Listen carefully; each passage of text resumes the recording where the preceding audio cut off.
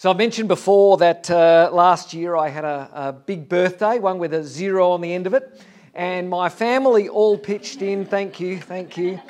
A family all pitched in and bought bought my wife and I a pizza oven, a wood-fired pizza oven, which I absolutely love. And so we've had a number of nights where we've sort of fired up the pizza oven, have different people around, and every time we do that, every time without fail, somewhere in the night, someone asks the most stupid of pizza oven questions. You know the question. You all know the question I'm talking about, don't you? So do you ever put pineapple on a pizza? You all know that, isn't it? It's the most... I try and be really kind as I explain to people that pineapple on a pizza is demonic, and it just can't happen. Hey, you with me? It's the truth. Amen. It's the truth. There are some people, I sense there are some people who are not quite there yet. So if you're not there with that, let me test you on some other really important questions about food. Here's one. Does cheese belong on a taco? Yes. No. What's wrong with you people? Cheese never... Sour cream, guacamole, never cheese on a taco. Bacon, do you cook bacon till it's like really crispy and snaps, or do you like bacon so it's got a little bit of, it's got to have a bit of give, doesn't it? Yeah, crispy bacon is just such a waste. That poor pig gave up its life for that. It shouldn't be right that. Does the best nachos have beans in it or not?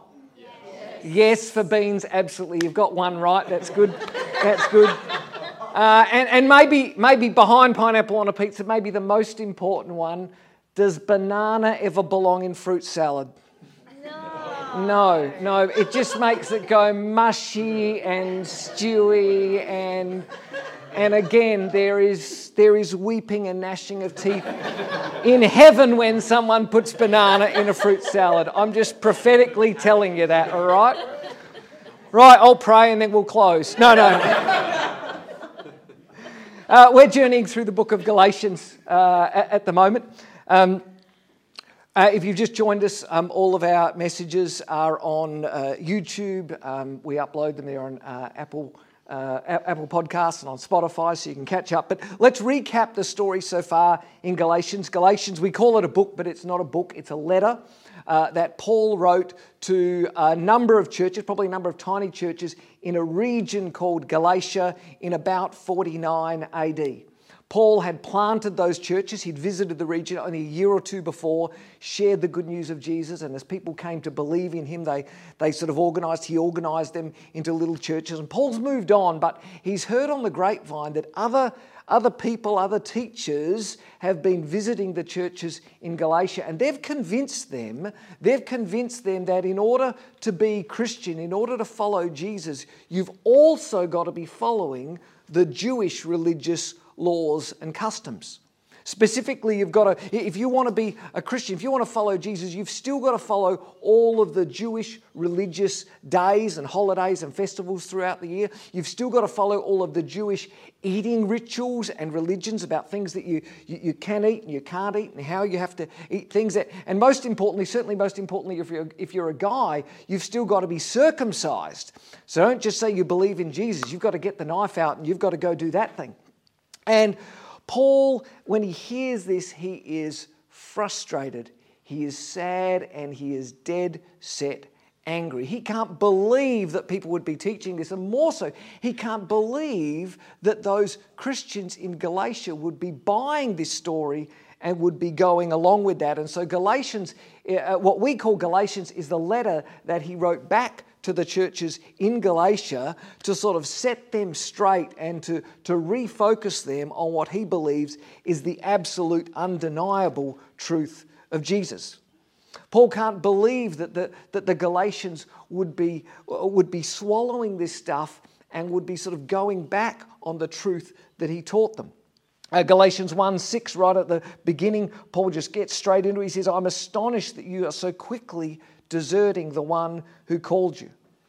Paul goes on to argue that non-Jews, or as they called anyone who was a non-Jew, Gentiles, that Gentiles don't need to become Jews in order to believe in Jesus, that anyone can believe in Jesus, that in fact God sees everyone the same. Galatians 3:28, there's neither Jew nor Gentile, neither slave nor free, nor is there male and female, for you are all one in Christ Jesus.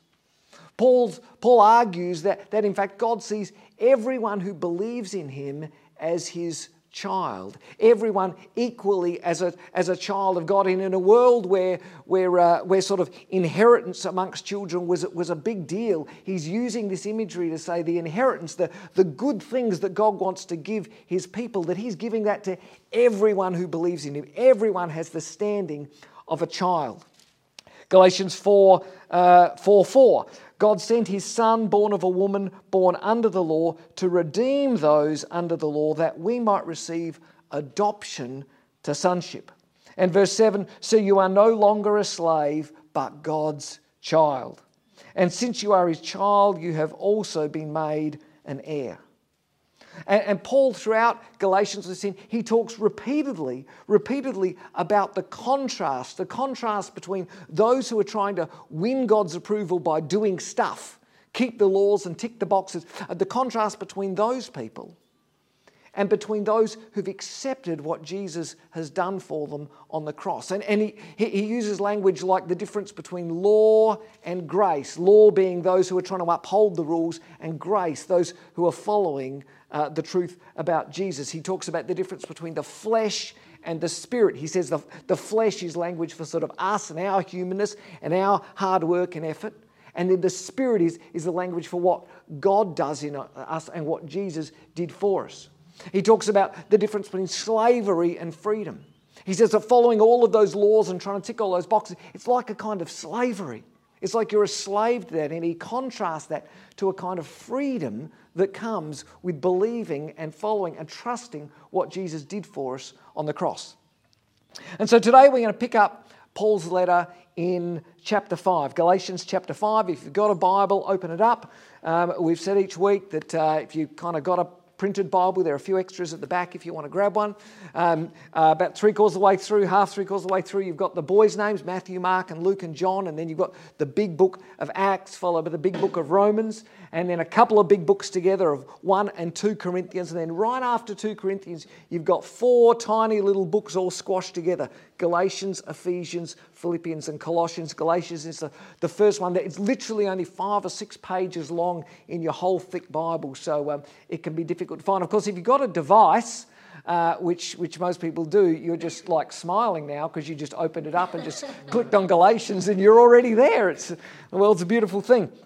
So we're going to begin where we left off last week in Galatians chapter 5, verse 13.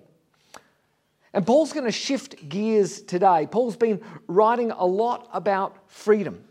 Paul wants the Galatians to free themselves from a kind of faith that is based on what he calls works, that a kind of faith that is based on trying to do things to please God and trying to tick all the boxes. And instead he wants them to embrace a kind of freedom that comes from believing in the life and the death and the resurrection of Jesus, in believing that in the death and the resurrection of Jesus, everything that we need to do to be right with God has already been done. And so we can live free knowing that there's no more to do. Jesus has already done everything that needs to be done. Last week we read Paul writing in verse 1 of Galatians 5, it's for freedom that Christ has set us free. Stand firm then and do not let yourselves be burdened again by the yoke of slavery. And that's that slavery idea. Don't let yourselves be burdened again by a whole list of rules and by a whole lot of expectations that other people might be trying to put onto you.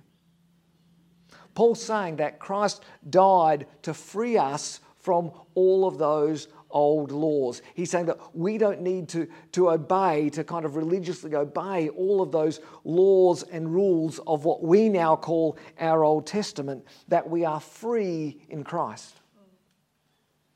But he's going to switch gears today and say that freedom, don't confuse that freedom with the kind of freedom that says you can now just do whatever the heck you want. I'm going to start reading from Galatians 5, verse 13. You, my brothers and sisters, were called to be free, but do not use your freedom to indulge the flesh. Rather, serve one another humbly in love. For the entire law is fulfilled in keeping this one command: love your neighbour as yourself. If you bite and devour each other, watch out, or you will be destroyed by each other. So I say, walk by the Spirit, and you will not gratify the desires of the flesh. For the flesh desires what is contrary to the Spirit, and the Spirit what is contrary to the flesh. They're in conflict with each other, so that you are not to do whatever you want. But if you're led by the Spirit, you're not under the law. The acts of the flesh are obvious: sexual immorality, impurity and debauchery, idolatry and witchcraft. It's a cracking list. Hatred, discord, jealousy, fits of rage, selfish ambition, dissensions, factions and envy, drunkenness, orgies and the like. I warn you, as I did before, that those who live like this will not inherit the kingdom of God. But the fruit of the Spirit is love, joy, peace, forbearance. Some of your translations might say patience there. Kindness, goodness, faithfulness, gentleness, and self-control. Against such things there is no law. Those who belong to Christ Jesus have crucified the flesh with its passions and desires. Since we live by the Spirit, let us keep in step with the Spirit. Let us not become conceited, provoking, and envying each other. Paul's saying, you're free, but don't use that freedom to go and sin. Use that freedom to voluntarily follow Jesus. Verse 13, you, my brothers and sisters, were called to be free, but do not use your freedom to indulge in the flesh. Rather, serve one another humbly in love. Use that freedom to follow the one and only law that Jesus left his followers with, the law to love your neighbour as yourself. That's what verse 14 means when he says the entire law. He means everything you've heard. For them, all of those rules, all of those rules and laws, they can all be fulfilled. They all kind of come to completion by keeping this one command: love your neighbour as yourself. And then Paul goes back to the same two paths in life that he's been talking about. The path of the flesh or of slavery, and the path of the Spirit or freedom. He says that the flesh is controlled by our own desires.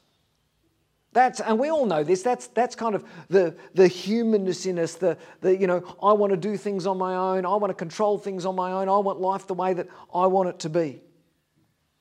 And he said that flesh that's tied up with all those laws. That's tied up with a kind of living that says, well, if I do this, if I do that, if I tick this box, if I tick that box, then I'll get right with God.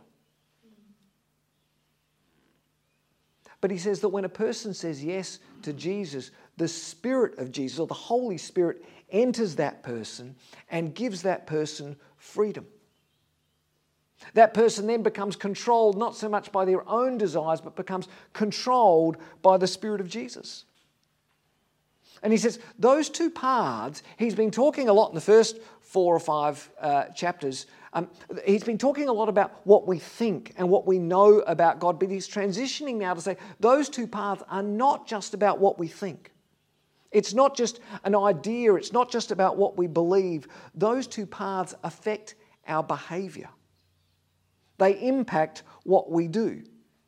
He's saying that saying yes to Jesus, saying yes to the Spirit of God in you, isn't about what we think and believe. It's a daily decision that impacts what we do and how we live.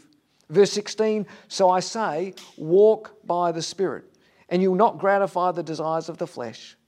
For the flesh desires what is contrary to the Spirit, and the Spirit what is contrary to the flesh. Again, he's setting these two things up sort of as opposed to each other. He literally says they're in conflict with each other, so that you are not to do whatever you want. But if you're led by the Spirit, you're not under the law. He goes on to say, you can tell someone who's still stuck in the flesh, who's stuck in this way of thinking. He says you can tell it because the acts of the flesh are obvious. And he has that list. They're obvious. You can tell someone that it's obvious. Sexual immorality, impurity, debauchery, idolatry, witchcraft and such. And he says people who stay stuck in the flesh will never truly take hold of the abundant life that Jesus died to make available to them. That's what he means when he says they will never inherit the kingdom of God. They'll never really understand and live fully in the life that God has made available to them. He says, but you can also tell someone who's living in step with the Spirit of God. He says, because the fruit of the Spirit in your life is love and joy and peace and forbearance and kindness and goodness and faithfulness and gentleness and self-control. He says there's no law against any of that stuff. Those who belong to Christ Jesus have crucified the flesh with its passions and desires. Since we live by the Spirit, let us keep in step with the Spirit. And I think here's where a lot of people get confused when they read this. Because a lot of people read this, and you might have heard these words before, and sometimes we talk about this as the fruit of the Spirit. And people get confused because sometimes they read that list, they read the fruit of the Spirit as if it's a list of things that Christians have to do. Oh, it reminds me, I need to be more kind. I really got to go home and work on my patience. I need to be more joyful. But the fruit of the Spirit isn't a list of things that you do to please God. The fruit of the Spirit is evidence that the Spirit of God is within you. He said, you don't make a tree bear fruit. You don't make apples come on your apple tree. Rather, you look after the tree. You water and you prune and you fertilize the tree. And if you do the right thing by the tree, the apples just come, right? They are just evidence that you've got a healthy tree. He says that's what the fruit of the Spirit is. The fruit of the Spirit is evidence that your life is lived with the Spirit of God. It's evidence that your spiritual tree, so to speak, is alive and healthy and well. Paul doesn't just want people to sort of believe the good news about Jesus. He wants them to live it out. He wants them to live lives that are, he says, in step with the Spirit of God every day. And he says when you do that, the fruit of the Spirit will just naturally come out of your life. The fruit of the Spirit isn't a list of stuff that you have to try and do. Remember, he spent 5 chapters telling us that Jesus died to take that list and to tick it off all, to tick it off once and for all. I mean, in Jesus, he spent all this time saying, there is no list anymore. Jesus has literally ripped up the list and throw it away. So if we go and turn the fruit of the Spirit into another list, we're just doing exactly what he spent 4 chapters telling us not to do, right? The whole point of this letter is don't do that. Instead, Paul wants us to learn to listen to the Spirit of God that's inside us. He wants us, if you like, to embrace what the Spirit's doing inside us and to learn to keep in step with that. How do you do that? Let me show you. I need a volunteer. Ree, you'll do. Come out here. Thanks for volunteering. Come out here. People are so kind. Right. Okay. So, Ree, I want you to stand facing this way, facing that way. I'm going to stand this way, right? On the count of 3, I want you to just to walk in that direction 4 or 5 paces. All right? Yep. 1, 2, 3, let's walk. Right. Right. Are Ree and I in step? Were our feet moving at the same time? You've got no idea. Because I'm over here and Ree's over there. Let's try this again. Come this way. Right. If Ree and I, we're now going to walk in this direction together. If we walk in this direction together, ready? 1, 2, 3, walk. Right.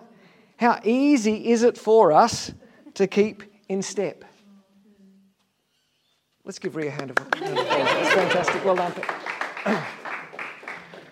Whew, that was hard. But you get the point? This is the picture that Paul's trying to paint for us for how life works with the Spirit of God. He's saying, if you will walk close to Jesus, if you will walk with Jesus, if you will match your steps to Jesus, that's what he's talking. That's what it is to walk closely, literally what he's saying is to keep in step with the Spirit of God, and that only happens if you will walk with Him.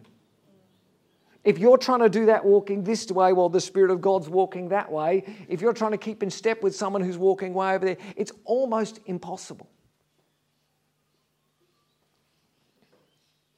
I mean, practically, how do we do that? Like, what does it actually mean to walk daily in step with the Spirit? How do you listen to the Spirit of God inside you? How do you keep in step with the Spirit? If you're taking notes, you can write this down because this is going to blow you away.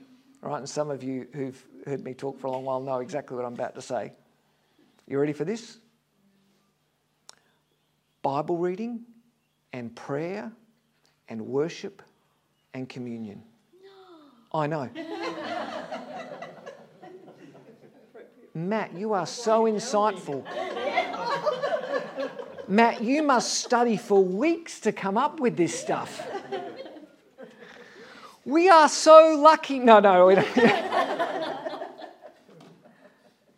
These are the things that we sometimes call having a daily relationship with Jesus. And that's the reason that we do these things. That's the reason that for thousands of years Christians have been doing these things and have been doing them on the daily, because it is what's required to keep in step with the Spirit.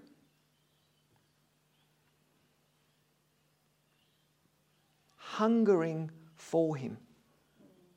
Sort of immersing ourselves in Him. In other letters that Paul will write, he'll use another analogy where he'll say it's like being clothed with Christ. It's like he's all over you. Being consumed by Him. Paul says when you are with Jesus like this, you will find it so much easier. Like that is the way to keep in step with the Spirit. And when you live like that, the fruit of the Spirit will just come. You won't have to try. You won't have to make a list. You won't have to think, what do I need to do to be loving and kind today? That in time those things will just come. And like when you first plant a fruit tree, the first year or two that you put a fruit tree in, you might just get an apple or a couple of apples. But as the tree matures and grows and becomes stronger, what happens to the number of apples? They just grow and grow and grow. We planted fruit trees and literally the first year or two, you're like, great, we've spent a whole year and I've got one apple. Shall we divide it? Shall we divide it 4 ways? But you know what happens, don't you? Within a couple of more years, what's doing it? Now you're trying to find ways to give away apples. You're Googling apple recipes because we've just got so many apples we don't know what to do with them. And Paul's using that analogy and saying that's what it's like living in step with the Spirit.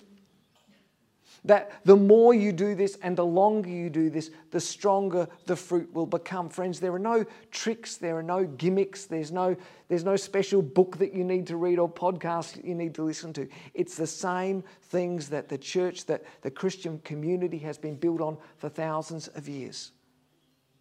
Bible reading and prayer and worship and communion. And when we become a community, when we become a church that understands what Jesus did on the cross for us, when we become a church and a community that embraces the freedom that comes with being built on the death and the resurrection of Jesus, when we become a church that builds our life on these practices, people who keep in step with the Spirit, the fruit of the Spirit will just come. as we have a daily hunger for the Word of God, a desperation to be in prayer with Him, not because someone said you have to and I've prayed, but you just want to. When worship becomes something that's not singing songs, but becomes, you can't wait for an opportunity to just celebrate the goodness of God in song. When we live a life that starts to become consumed by the Spirit and the presence of God, then the evidence of that, the fruit of that will just come.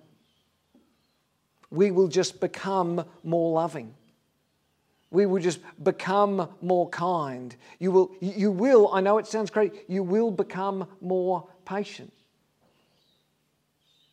Joy will just begin to leak out of you.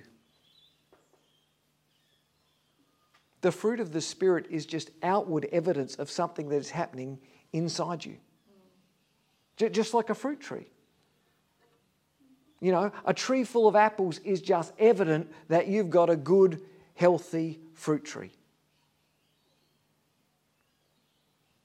So don't go home with a list of things to do because I've read the fruit of the Spirit and it's reminded me that I need to be more patient with my partner.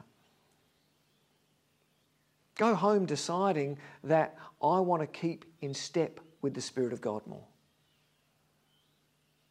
Every day. Not because I'm trying to tick a list of things to do, because that can become a list too, can't it? You know, got to read the Bible, got to pray. Not because we want to create another list, but because we are overwhelmed by the reality of what Jesus has done for us. Because we took communion today because we are overwhelmed by that reality that God loved us so much that He would send His own Son to die so that we don't have to. That God knows us and cares for us and loves us so much that He would do anything. He would literally sacrifice His own Son so that we could live in relationship with Him. And in response to that, we just want to know Him. We just want to spend time with Him. We just want to love on Him and be loved by Him. And when we do that and when we live in that way, the fruit of the Spirit will just come.